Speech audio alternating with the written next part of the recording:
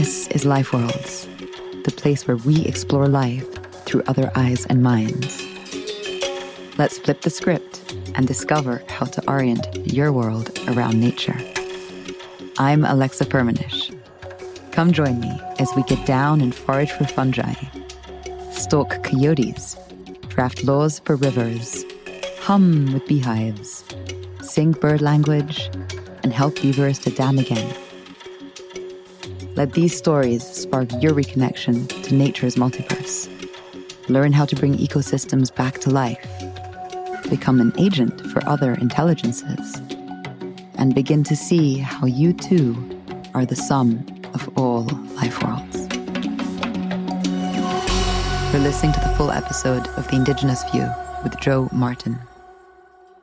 Good day, everyone. It is wonderful to have you here on another episode of Life Worlds. I am thrilled to share with you today wisdom holder and elder Joe Martin, who will be speaking to us from British Columbia. Joe is a member of the Tlaquat First Nation and is a master canoe and totem pole carver, with over 60 canoes having been whittled and chiseled away by his hands.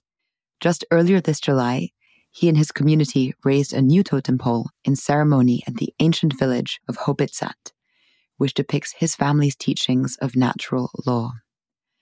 I've uploaded images of the totem poles in the show notes, where you can see how each pole carries millennia-old myths and stories and teachings about the human relationship with forces like the bear, wolf, raven, sun, moon, and stars. We travel to the wind-swept surf and pine coast on the west shore of Vancouver Island, where Joe Martin greets us from his home and carving workshop. As he speaks, imagine the process of deep listening and observation that is required to select the specific 500-year-old tree that will be felled and carved. Imagine the respect and care required for that process, and the smell of resin, dusty wood chips, and crow song as blade slices into grain.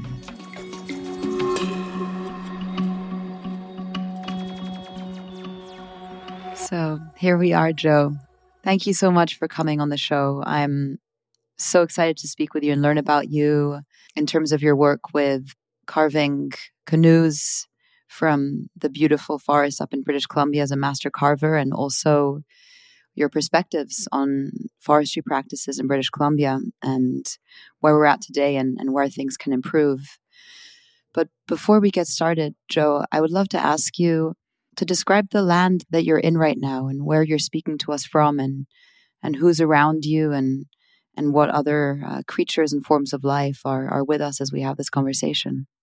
I'm going to introduce myself in my language at first. Tutakwisnapšiљ, Tutakwisnapšiљ, Mahte Iwas clouds Ishahni with Nukmis. My traditional name is Tutakwisnapšiљ, and I'm from Tlaquat, from the house of Iwas. And the chief of our house is named Nukmis. And Nukmis is our chief of our house. And my name is the last name that I have received as an adult in our cultural teachings. And so here I am on the west coast of Vancouver Island in a place which is inside of Tlaquat Tribal Park. We use the language like this because people do not understand our language. Only tried to use a genocidal policy to erase it, and forcing our peoples into residential schools, and that's why I'm speaking this goddamn language to you. And so, anyways, I'm living here in this place in Tlaquat Tribal Park, as I've mentioned, but it is on the west coast of Vancouver Island, beside a place called Long Beach. And it is at 49 degrees, 10 minutes north, 12554 west. If you want to look at it, you can find it there. It has the mountains and the oceans and many rivers. This place was beautifully rich before anyone else arrived here.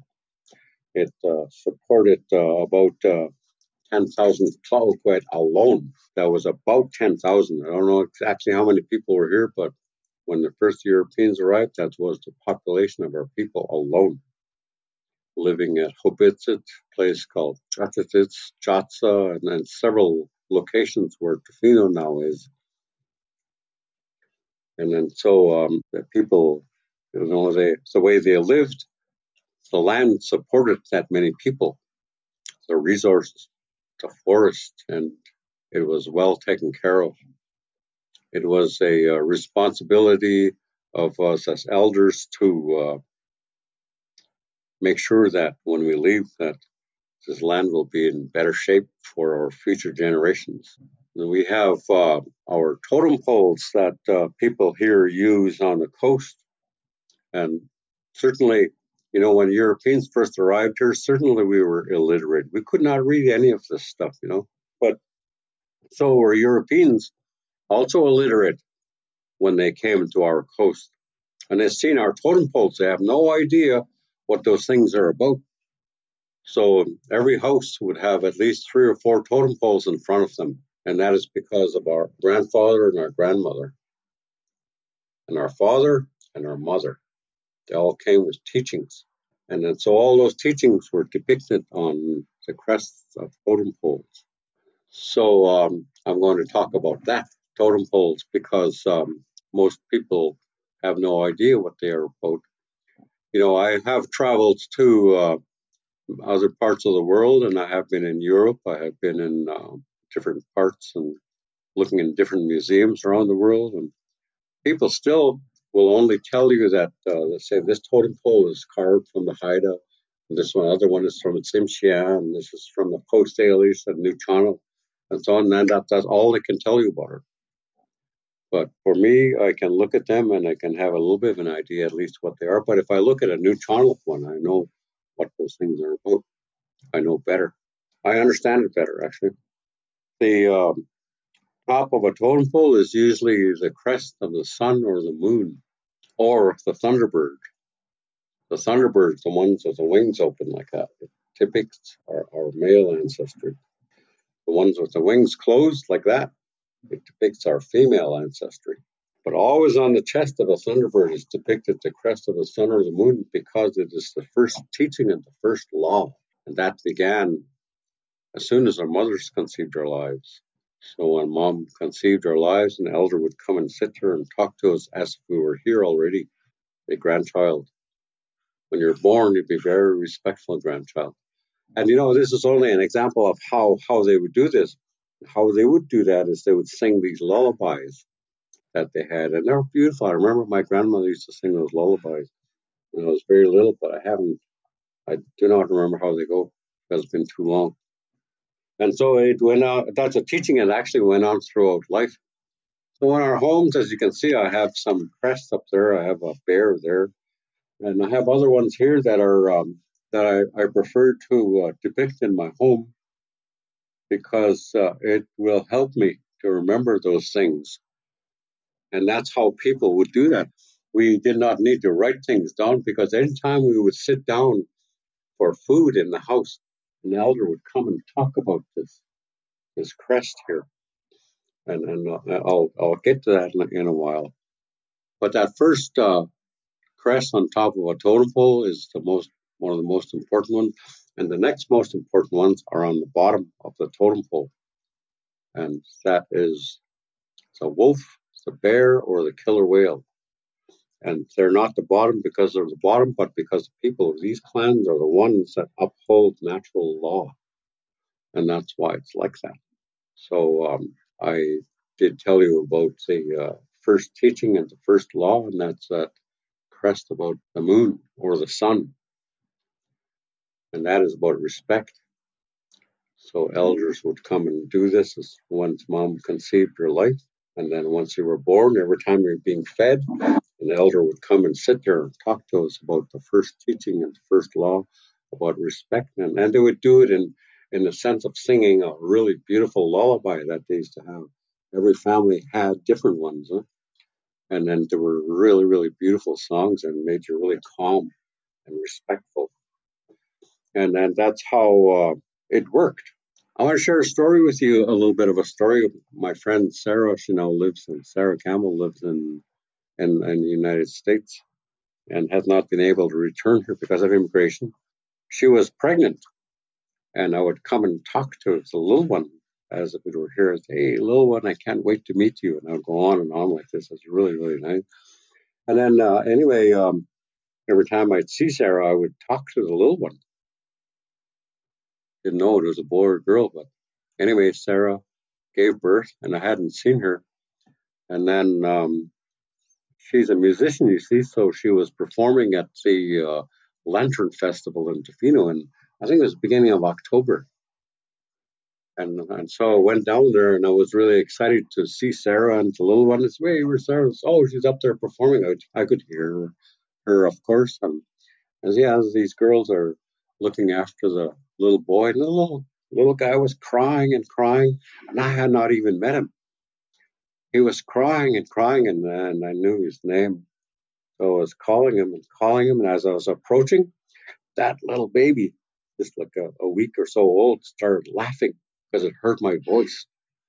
And then, so therefore, when I think that works. Today I feel that a lot of people are born into breath. I think so. Because the stuff we have, our media and so on, the television and the kind of music people may be exposed to and so on, I think that it's really, really hard on newborns, and it can be effective for the rest of their life. And I really do believe that. And then so back in the days when only our people were here, there's none of these things that could ever make a noise like these doggone things. You have these things everywhere, and that was around were the noises of nature. And right now I'm listening to crows outside of the house here, and they've been here all morning, cawing and cawing. And I think there's probably a wolf or a cougar in the bush back here, and the crows keep us warned about that. And so these are kind of things also that people would take notice of. They would be aware of all these things, the teachings, the songs and dances, even that bear up there. The teachings that they will come. And then some of the most important teachings that these creatures do is that they only take what they need from nature, not more. And that's how we should all live here on this world. And I believe if we did that, then we would be, this world would be so much healthier, and we wouldn't need this stuff happening between Russia and Ukraine. It's ridiculous. I feel really sad for the people in Ukraine that is happening to them. Yeah, back to the cultural teachings here. Once a child was born, then this teaching carried on about being respectful when you're little.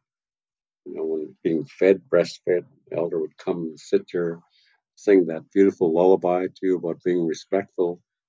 And then you start growing, you start walking, you grow up, you're 8 or 9 years old now, you're running around with the other children in the village, and the people that would have been there would have been very respectful to the children. They were, all of them. I remember when I was very little and how it was when I was very little. And that was a beautiful part of my life. If I could, I would go back to that. But of course, I'm going to be 69 this year, pushing geezerhood. So anyways, things like that for you carry on, like with the boys and girls. We're getting older now. Have all our baby teeth still in our head, but after you start losing them, your adult teeth all start setting in. And what would happen when all your adult teeth set into your head now is that you've now be initiated into the wolf clan. And that's a crest on the bottom of a totem pole. And this crest on the bottom of that totem pole is about the second most important teaching of life. And that is about fear. The elders would say, never have fear or show fear. Because if you're afraid, it says you only learn this much. But they'd always say, if you're not afraid, you can learn anything. And they'd put their arms out like that. And that's how they would do this. But of course, that winter wolf ritual, it took place at December 21st, at the new moon, between the new moon and full moon of that time. Like last year, I think it was maybe 18, or it must have been 20. No, 2021 or something. When new moon was December 14th. And then so all the way up until the 27th or 28th of December, it was coming up. And then at full moon was around there. And so at December 21st, I still have had the winter wolf ritual, because there were elders who knew when a certain star appeared in the sky, and they would know that the daylight is now going to start getting longer. And that is when they did the winter wolf ritual. Now, that being said, the winter wolf ritual was done then in the winter. Then the spring, the summer, and the fall comes back. You go to all the seasons. And then you learn about all the other different creatures that are in this land. And that's why there are certain arrangements on a totem pole as to why it is like that. And then most of the time you'll have to speak to the artist and the family about why those creatures are arranged in such a way. Now, certainly, as you know, we're humans, and we're animals, like a dog or a cat or a bird or a snake. They grow, and then at a certain point they begin to reproduce. Certainly that is the same with humans, and our people understood that. So right after, not too long after the initiation into the wolf clan, it was the puberty ceremony to be done for the young ladies. And that is when the bear dance was done. The bear dance was done because of the laws of nature. A bear has a boundary, right? You cannot just walk up to a bear, especially if it has cubs. Just look out, she will take you out. Look out. Do not approach that female bear with cubs. No, that bear will take you out. So a long time ago, back in former days, it was rare when anyone molested a woman or a child, and if it happened, the person was taken immediately. And the whole village would gather and pass sentence now. Not tomorrow, not next week, now. They say it's like if you have something in your eye, do you leave that there? Oh, no, you don't. Or a sliver in your body, you pull out immediately. And that's how the laws of nature work. We live under the laws of nature, every one of us. And then so village would gather and pass sentence now. Usually it was off as a head. They say there's no excuse because you've been taught since your mother conceived your life. And if you leave something like that in the community, it will fester. And it's been festering for a long time. And it's been the ugliest thing that has ever happened to our people is sexual abuse, which started in residential schools. It's horrible.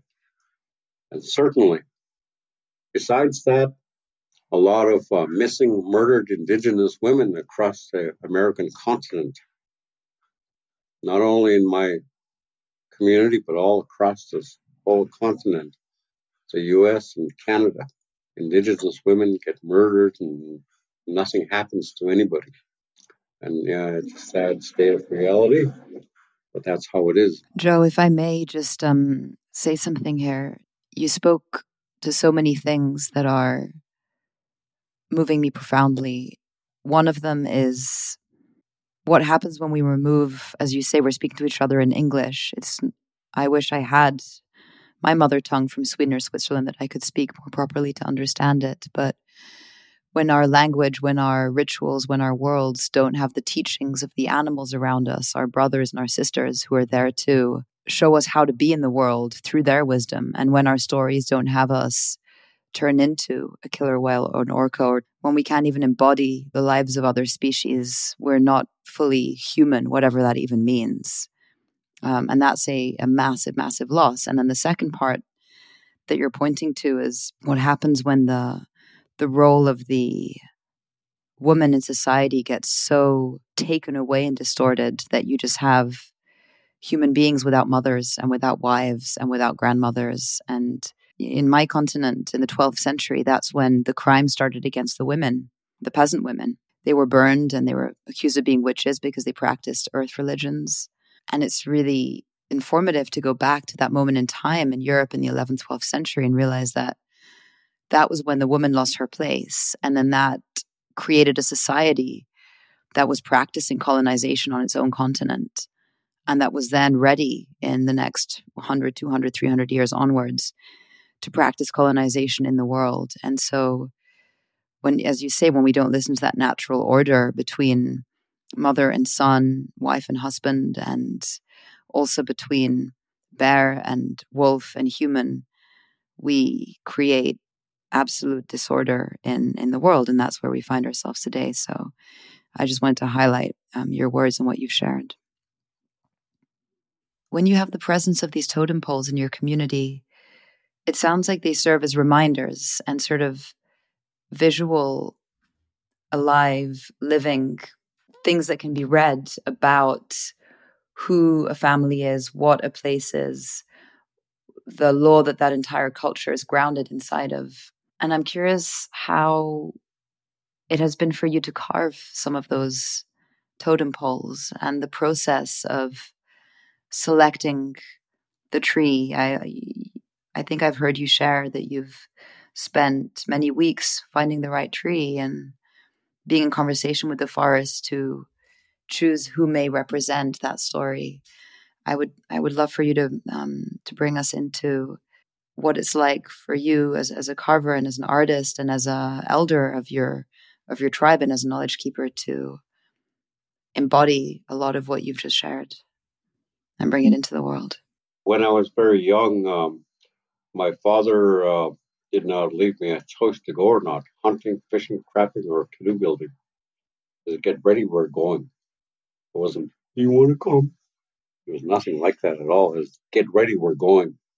So that's, I believe that is the way that every person in our communities learned to do their things before. The boys and the girls. The girls would have to go to their moms, their grandmas, and aunts and sisters, and maybe their uncles too, off into the forest to help them get stuff. And they would get stuff and bring it back. And that's how we all learned. But I did learn from my dad and my grandfather about harvesting trees. And they taught that all these creatures that are in this world are put here by the Creator for us to learn from. And that's why we're not to disturb them. The most important teachings, and that is to be respectful of all those. As they would say, that respect is the first teaching and the first law. We have to respect first ourselves and then all the other creatures that are here, the plants as well, the trees. So I did learn from my father. He told me that trees, and my grandfather too, are only harvested in the fall and the wintertime. That's the only time they were cut, because there may be a bird nesting up there somewhere that you cannot see. You cannot see it. It may be up there. And so we're not to disrupt those creatures. So the people did have a huge respect for all the creatures in this part of the world. And especially if that tree was too close to maybe a fish-bearing stream or something. No, I'm not allowed to take it. So, that was one of the things, and it was the laws that our people have had as well, was that Mother Nature will provide our need, but not our greed. And then so, we have to be very, very careful with one of the most important ingredients of all life. That is water. Every creature needs it, every plant. You and I need it. If we did not have it, we would not be here today. Those are some of the teachings that they had left with us. So teachings that they did leave with us, they're still here today, except that what had happened with Indigenous peoples or communities, the tribes, if you want to call them that, they're been forced to live under poverty for many, many years as a result of the Indian Act and the church. And I have to carry this name, Joseph. And I say Joseph was the stepfather of Jesus. So my real name is Tutakwisnapšiљ, and it comes with a role and a responsibility. And it is about teaching the laws of the land. Actually, my dad and my grandfather chose that name for me because they knew how I'd been raised and who I was exposed to and so on. And I think those are really important things. And it's kind of funny in a way because, when I was really young, my grandmother, I'd see her sometimes. And of course, we go through puberty, right? And then I was interested in some girls, and my grandmother didn't even have to see me. She would know, grandson, you're a relative grandson. You can't be with that girl. Okay, grandma. So those kind of things are things that our ancestors knew. Even if people were maybe going to harvest things out of season, people would know by seeing. They knew there were laws. There were laws about harvesting. A lot of people figure that just because I'm an Indian person that I can go out and just take as much as I want, whenever I want. Absolutely not like that. Absolutely not. We were only to take only what we need and to remember the teaching that Mother Nature will provide our needs, but not our greed. And then that is probably one of the most important teachings for all of us as communities, that we can begin to steward the lands that we live in.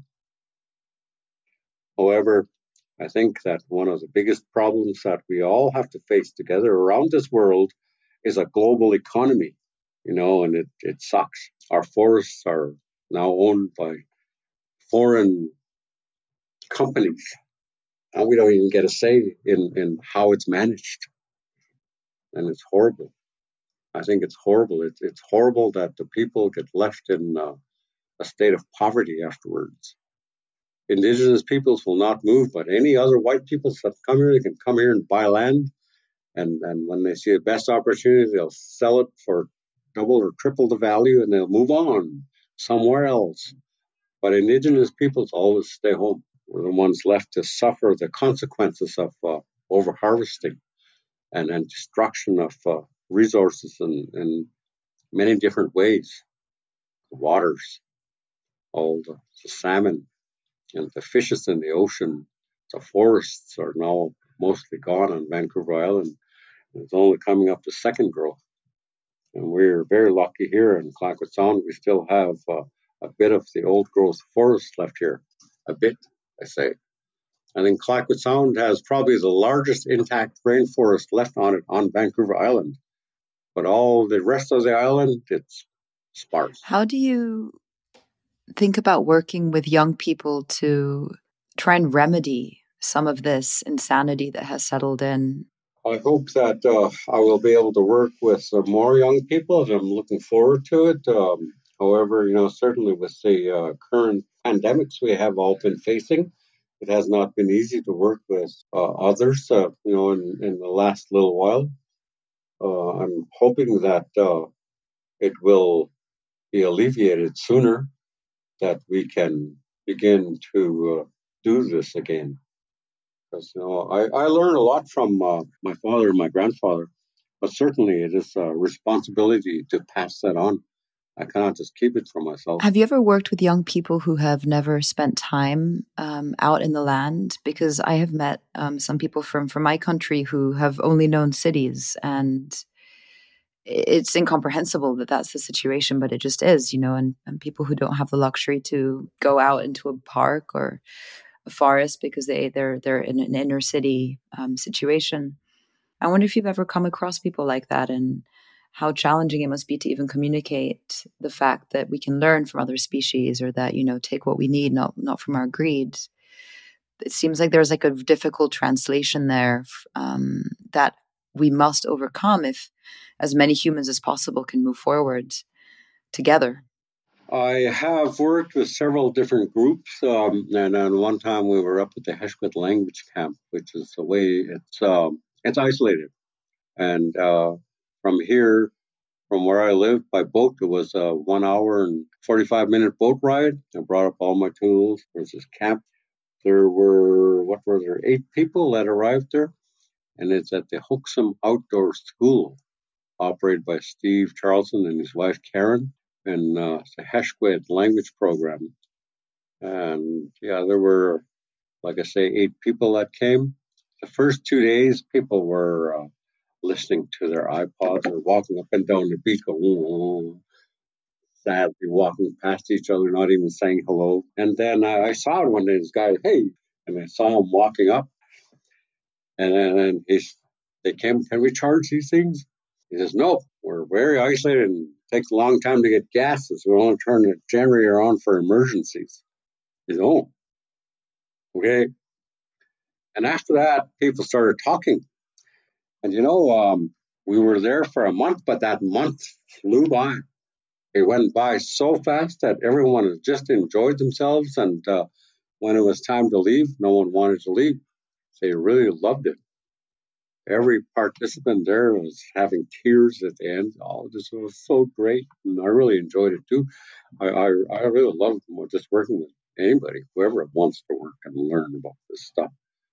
I was very fortunate that I got to have a lot of those skills from all of the jobs that I have done. And I was taught those things. My father and my grandfather. Yeah, so anyway, that's how I see it. But certainly I think that there's got to be more of those programs for younger peoples. And the forest companies have to stop taking our best wood. They are still right now targeting all of our best red cedars, all of it. They're targeting, and we say no to them, but every year they come back. So we want to revisit this thing here. Can we come back and revisit this? And they're relentless. They want it. They're after it. They're like cancer. I was reading in your biography, Joe, that you, for a little while in your past, also were in logging.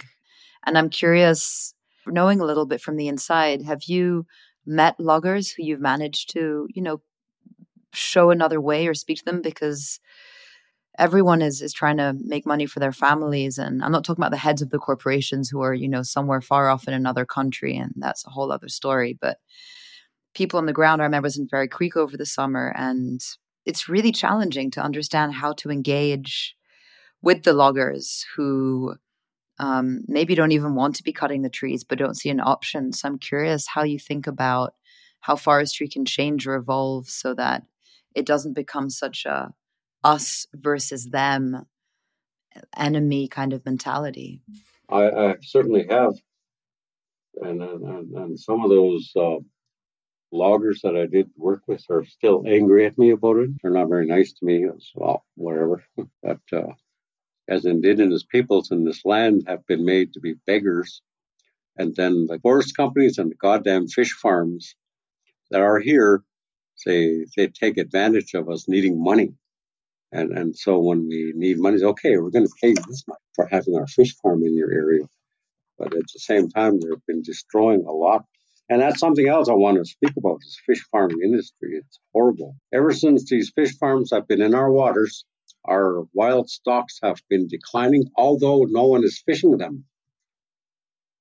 It's because of the sea lice and the virus spreading disease-ridden salmon farms, and they're polluting the waterways here. And then we have salmon enhancement projects whereby they catch salmon and they rear them. And what they do is they feed those little tiny little fish. They're about this big when they come out. They feed them the same feed as the salmon farms. When they release those things, what do? They smell that feed coming out of that salmon farm and say, oh my goodness, there's food over there. Let's go in. And they go into the fish farm. They don't make it past there. If they do, they get attacked by sea lice, which will kill them. And that's horrible. And that's why all along the entire coast of British Columbia, the stocks have been declining ever since these rotten salmon farms have been in these waters. They have to get the hell out. The salmon have also been a very integral part of the forests. Wherever those salmon streams go into those forests, a bear, a wolf, an eagle, a mink, or an otter will come and take one of those fish and go out into the forest and eat it, and the bones will fall down. And that has also fed the forests for thousands of years. We have had here, close to my home here, years ago, when I first began working as a logger, a tree that was laying down from the bottom to the top was 18 feet. in diameter. There were other ones that people have told me about were 22 feet in diameter. 22 feet. Whoa, that's a huge tree.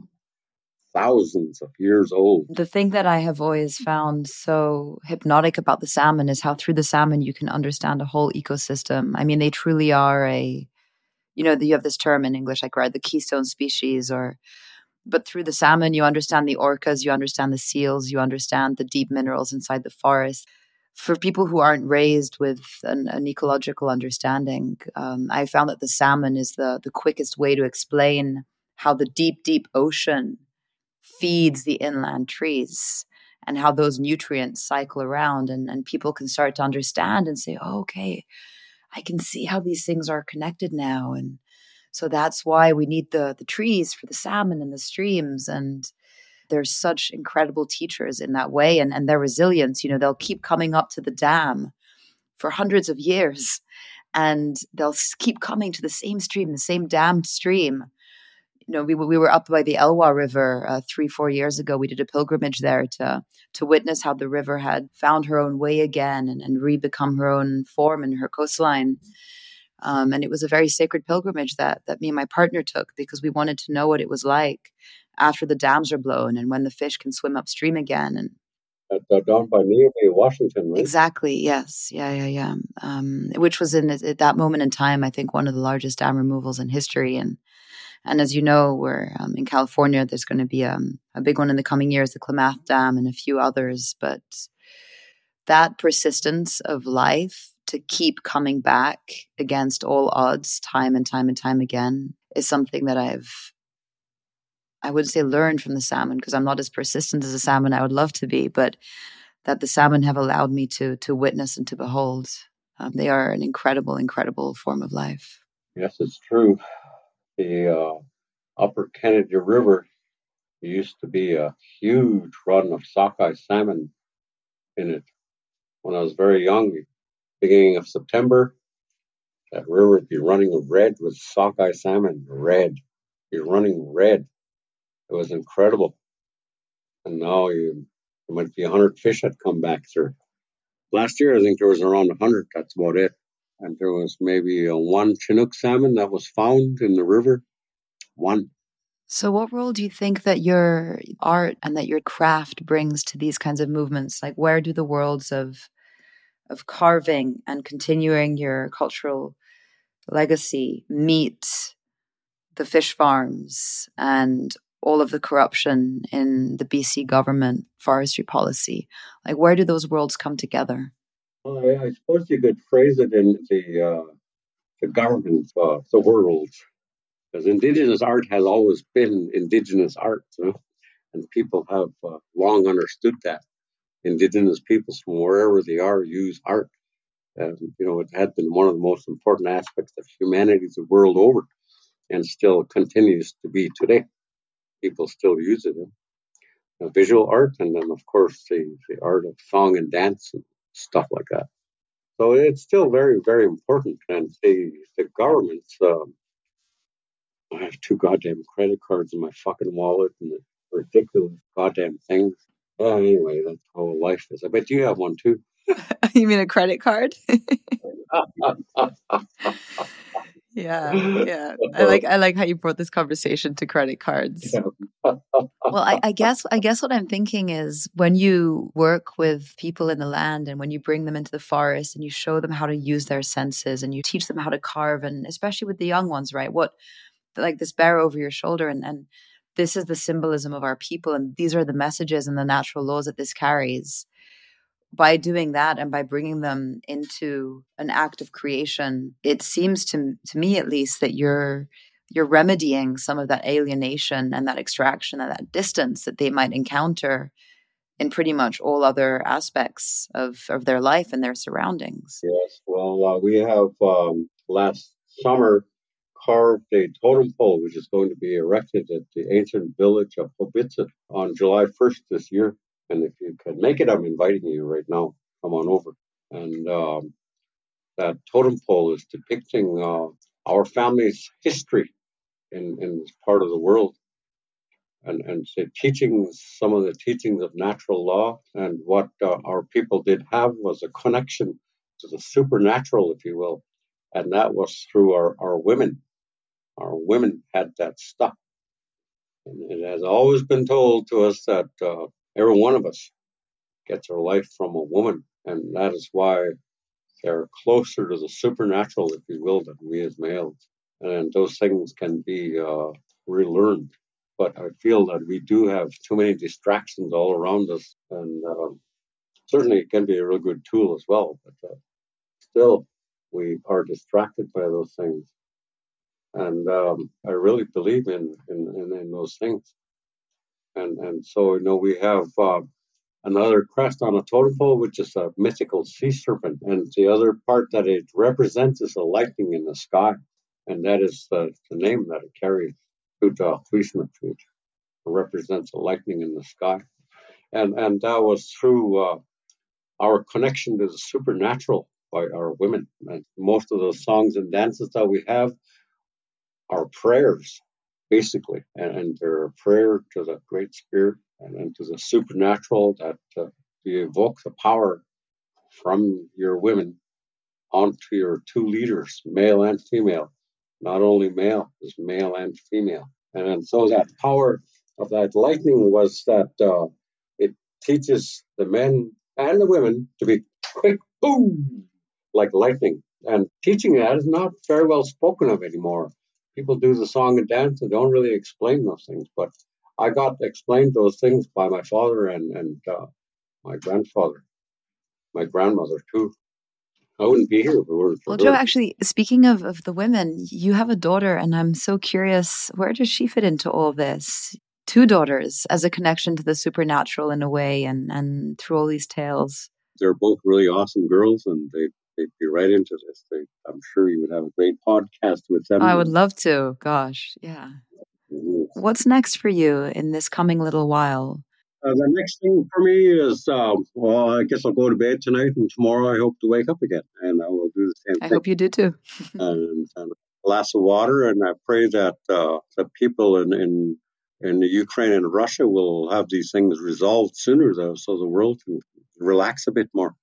I think that everyone's under stress because we have all these fears that we all have to face, and it's horrible that we all have to face a fear. And there's so many uncertainties in the world in regards to the resources in our lands, indigenous worlds. If everyone would understand each other, then they could see why this land was so rich when anybody else came around here. And if we leave it like that, it doesn't have to be sitting in the goddamn bank account. It should be sitting in forests and all of the resources that were here that supported us all here. And, it's the policies of the nations, must change to respect their peoples, all of their peoples. And I think these are really important things that need addressing, in the political world. But right now, I know that the people are in Brussels addressing the current situation that is going on over in Europe. And yeah, I know that's kind of not what we're supposed to be talking about, but it's part of the world we live in today. Of course. Mm-hmm. And yet, what's so interesting is you can't talk about Ukraine without talking about energy, without talking about petrol, without talking about extraction, without talking about forestry, without talking about coal, without talking about wheat systems and agriculture and how we grow our food and where our dependencies lie. And so, in a way, it's difficult for me to speak with you about the indigenous rights that need to come into power in British Columbia and the forestry practices and the salmon without talking about all this other stuff, just because they're all so completely interrelated. And the crux of the question is, how do we move from that culture of extraction? As you said, we live inside the global economy with our credit cards and with our little, snazzy gadgets. How do we move away from that extraction? And that knowledge is held in your people, how to work with the forest, how to bring more life back, how to respect the trees and all of the creatures of the land and create a lot more life that was there before, leave it better than you found it, right? You said in the beginning of our call. So that knowledge is there and it's really present. I remember when I was in Tofino, I visited the botanical gardens briefly with Eli Enns, and I know that they're trying to turn that into an IPCA, what do you call it? IPCA development center or training center, right? That stuff for me is really exciting because it's like, okay, how do we bring all of these knowledges together in a really practical way? Because we do need practical solutions right now. I think that we're at that point in time. That's exactly where I'm carving. I'm carving over there at the Botanical Gardens where Eli Enns is, and it's now changed names to the Nawasam Learning Center. I believe I could be wrong on that because I haven't heard many times. There's actually 2 totem poles over there and 2 wolf figures, which are going into the Pacific Rim National Park, the bicycle trail that they're just about to open officially. And so that's when the wolves will be put in there. They're going to have wooden wolves instead of real ones to chase the people down. How will people coming into contact with those wooden wolves in the park affect them? Like, well, what's your hope with that? Or is it more for the land that you're doing it, to just have those poles in the land? There's going to be a plaque which will be put up there to and describes the important teachings of the wolf clan and what it is for us. And so I hope that it will be well understood by people who will stop there and learn about it. Because, I think that, in regards to animals, people just think that, I don't know, where these Red Riding Hood stories and the stories of the wolves from the Europeans that came here. You have to shoot every wolf. Every wolf is a bad wolf and it's bloodthirsty and it's got big teeth to bite you. And then it's hungry. They're not like that. They only take only what they need, and they keep the deer herd strong. They keep them really strong, And so, yeah, there's lots of teaching to all the different animals. The wolves, the deer. We have a crest of a deer on this totem pole, and our family has a deer dance. And this deer dance is done because the deer has to live out there in the forest with the wolves, the bears, the cougars, and us when we hunt them. Those big bucks with the big horns and the big does, they didn't get to be big like that because they're lazy. Oh, no. They have good eyes, they have good ears, and good smelling. They can smell you if you're around, and they will not let you close by. So my dad used to tell us, the big bucks, big does, if a pack of wolves takes after them, that buck or that doe has to run as fast as it can to get as far away as it can from the wolves. And when it figures it's far enough away, what it will do is run in a big circle like that, and it'll jump this way as far as possible.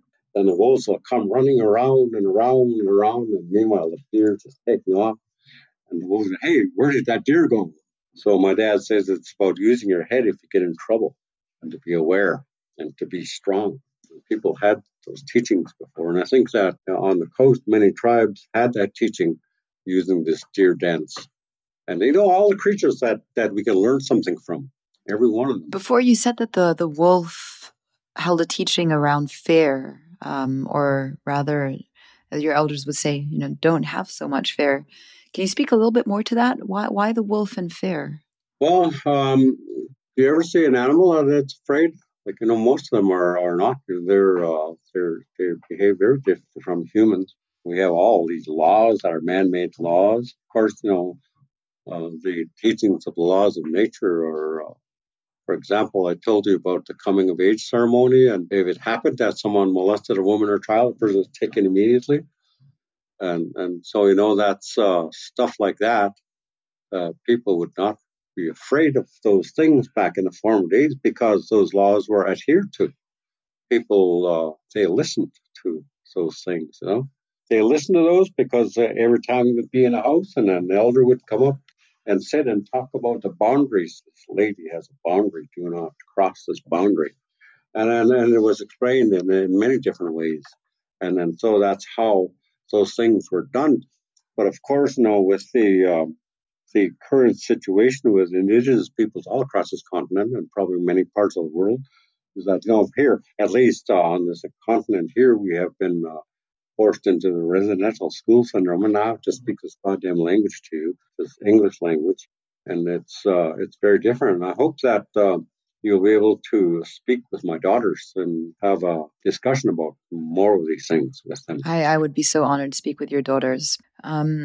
Joe, before we sign off, and I'm sorry that I'm now calling you Joe, and I wish I could pronounce your real name properly, but I would feel almost more ashamed to pronounce it wrong. So I'll just stick with Joe, and I hope you'll forgive me.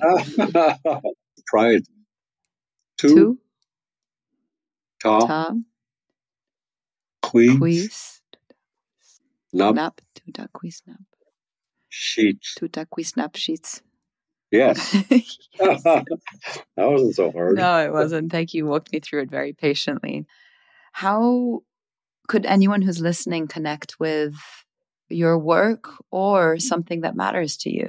You know, they're listening to this, and how can they engage with the multitude of things that are in your life and in that of your community? That's a good question. Oh, I don't know. There's, all these other places that need help as well, like the Port Renfrew and the cutting up the last ancient forest down there by Victoria, which is really sad. God, it's the last forest they have. And then on Nootka Island with the New Catholic people, they just started a court case on Monday. And there's so many things that, across this place and including all these rotten fish farms that need to be the hell out of our waters to save any of our wild fishes that are here, because it does not only affect salmon, it affects all the other fishes as well that swim those waters. And these diseases were not here before.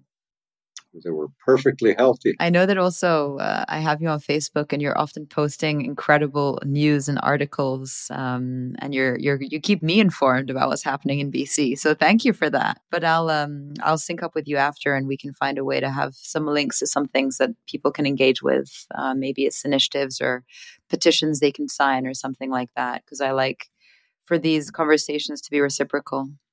Joe, blessings to you. Thank you so much for your time. It's so nourishing to speak with you.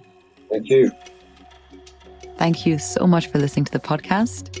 Stay tuned in 2 weeks' time, where we will have a fresh episode going into nature-based planning and maps for large landscape conservation. As always, I'd love to hear from you. So please reach out to me on liferoll.earth, where you can also find all of the show notes and an open source library ranging on everything from ecology to technology and life at large. Subscribe to the email list, and I'll see you back here soon.